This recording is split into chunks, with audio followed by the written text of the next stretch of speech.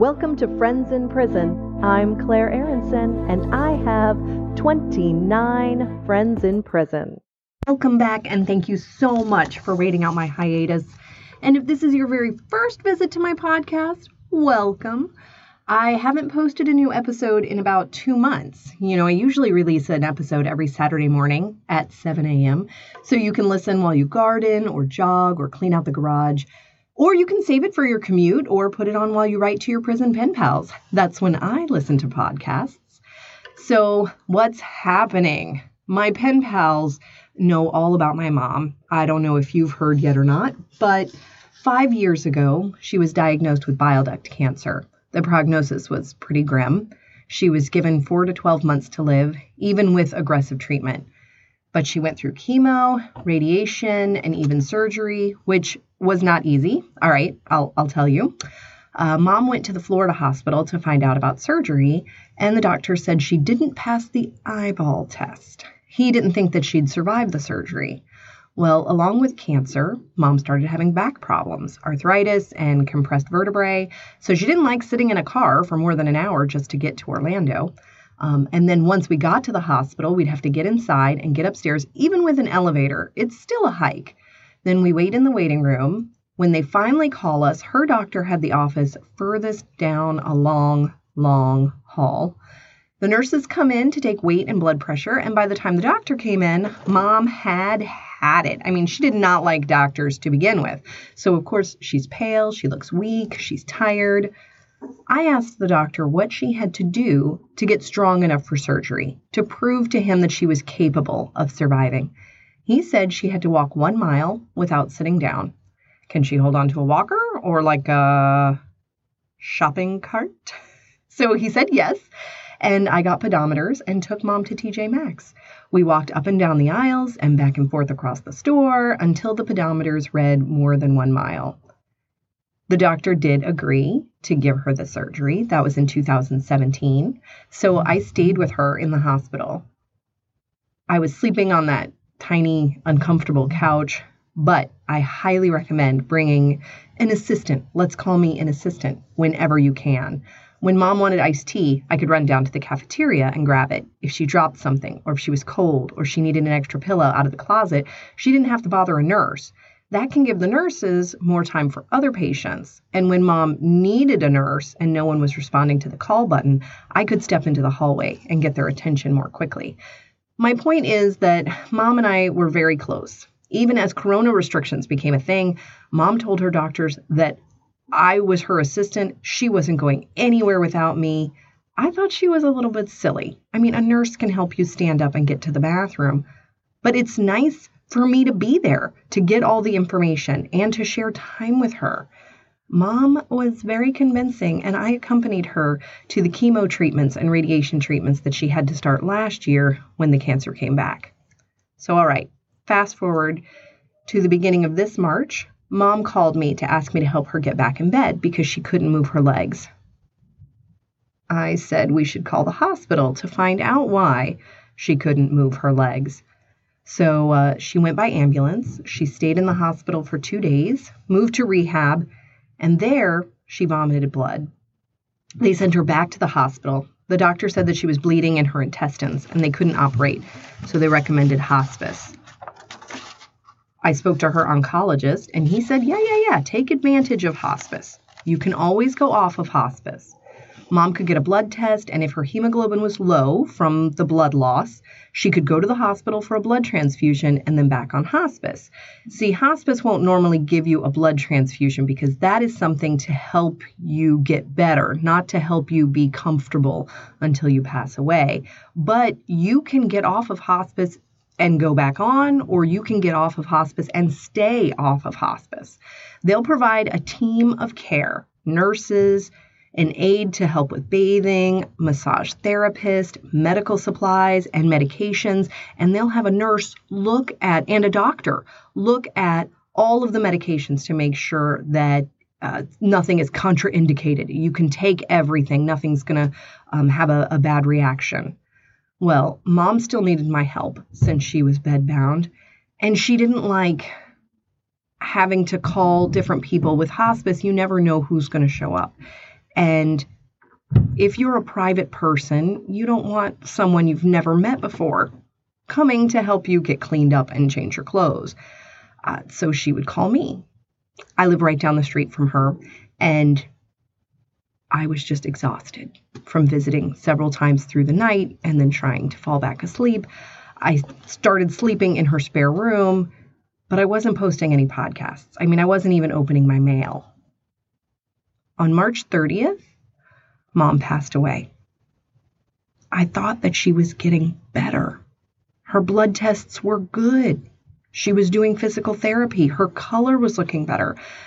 I mean, it has been such a roller coaster of emotions starting 5 years ago. But there were some good things.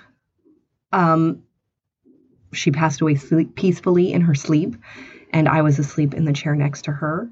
My brother moved back to town about 2 months ago, and my father was there for her. You know, I feel like everyone has to go at some point. It was almost like she got to pick, this is how I want it to happen. I mean, maybe without all the suffering and pain and stuff like that, I'm sure she wouldn't have picked that. I spent the last few years telling and showing Mom how much I love her. I mean, 5 years ago, I bought this book called The Story of Mom and Me. It's filled with prompts, you know, like Mom's favorite movies or my favorite recipe from Mom and Mom's best advice. But the book was huge. Even with the help of my 4 children, it took us till this year to finish it. But we gave it to her on her birthday a few months ago, and we were able to sit with her while she read it, and she looked at all the drawings and all the photographs that we had added to it. Still, as prepared as I thought that I was, I've had a hard time saying goodbye to my mom. I mean, she's one of my best friends. How does someone in prison deal with that kind of grief? You know, I can get into my car and I can scream. I can cry. I can find some space to myself whenever I need it. I can spend all day in bed. But what can someone do when they're in prison? My friend Tay lost his son last year. I sent him a sympathy card and I printed some photos of his son from his Facebook page. But now I feel like that was woefully insufficient. My mom accomplished so much in her lifetime. Tay's son was only 20. Mom was surrounded by family, but Tay was separated from his son by his situation.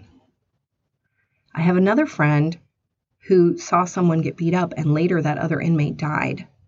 Now my pen pal is suffering from depression, anxiety, PTSD. I give the best advice that I can, talk to someone. It's like free talk therapy. Ask for actual therapy. Eat right as best you can in prison. Exercise. Have goals, projects. You can help someone less fortunate than you. Get a good night's sleep. Read a good book. Anything that you can for a distraction. I do that. I spend time with friends.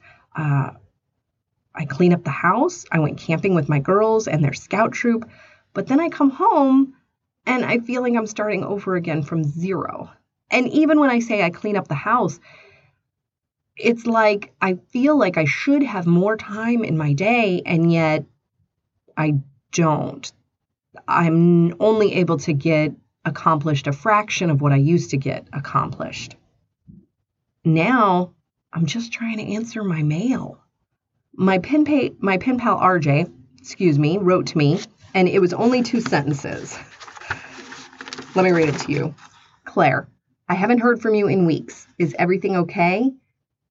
You have me all the way worried. Can you please write me and let me know what's going on? I'd appreciate it. As I am sincerely, RJ. Then he did what I always recommend to you guys that have pen pals. Write to them again. Don't wait to get a letter in the mail. Things get lost. People get distracted. It doesn't mean that your pen pal doesn't want to hear from you. So he wrote and said, I did send out a mass mailing. I just typed something up on the computer and told my pen pals that my mom had passed away. So he did get that letter. Claire, I just want to say how truly sorry I am for your loss. My heart surely goes out to you in your situation. I know loss all too well, and it strains the heart, never a good feeling. The only thing that I can say is to try to stay strong, and at least your mom is in a better place, and you were there for her. That's what counts the most. Just know that I'm here for you as much as I can be. I'm sorry I'm unable to give you a hug and be there for you, but you're on my mind and always in my prayers, Claire. I care about you a lot. I hope the kids are doing okay at this time, and I hope that you're okay. He wrote it as the word is squished together a little bit. It almost looked like I hope that you're a wreck. I hope that you're okay. I'm just going to throw it out there. Karma is going to turn everything around. Seriously. I am sincerely, RJ. I have to read you one more from my friend Misty, who is always so sweet and so optimistic. I don't know how she does it. Hi, Claire. I'm so sorry to hear about your mom. I don't know much else to say, as I know not many words can comfort at a time like this. I'm so glad that you were there and that you both got to spend time together. It seems as peaceful as it could be. She knows how very much you love her, and she knows, and she loved you even more. A little kindness goes a long way, so be good to your dad and your brother when you can. I'm sure they're wondering how to be kind to you too. Life's too short not to be kind whenever you can. You are so kind, Claire. I'm sure you'll have no problem. I'm proud of you for taking such good care of her. You should be proud too. You're a great daughter and a great mom and wife and friend. I'm sending all my love and prayers and hugs your way. Love, your friend, Misty. I'm trying to answer letters now that I've been ignoring for the last 2 months. So many of my pen pals have been praying and asking about mom, sharing their own fear of not being able to be there for their moms when they need help, congratulating me on all the hard work that I've been putting in for mom, but I was the lucky one because mom was there for me too. There's one more letter that I want to share from Daniel. Hopefully you guys remember these pen pals that have talked about them from earlier. Claire, how's it going? Are you doing okay? I know that's a dumb question, but I have to ask, right? I got your letter the other night and I read it. I almost missed the backside.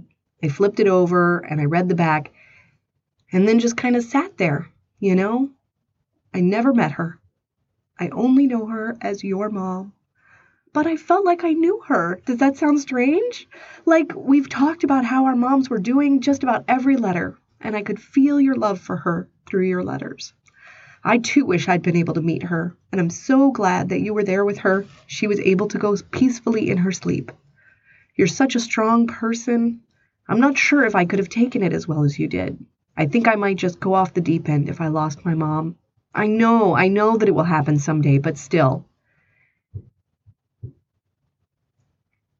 I'm here for you.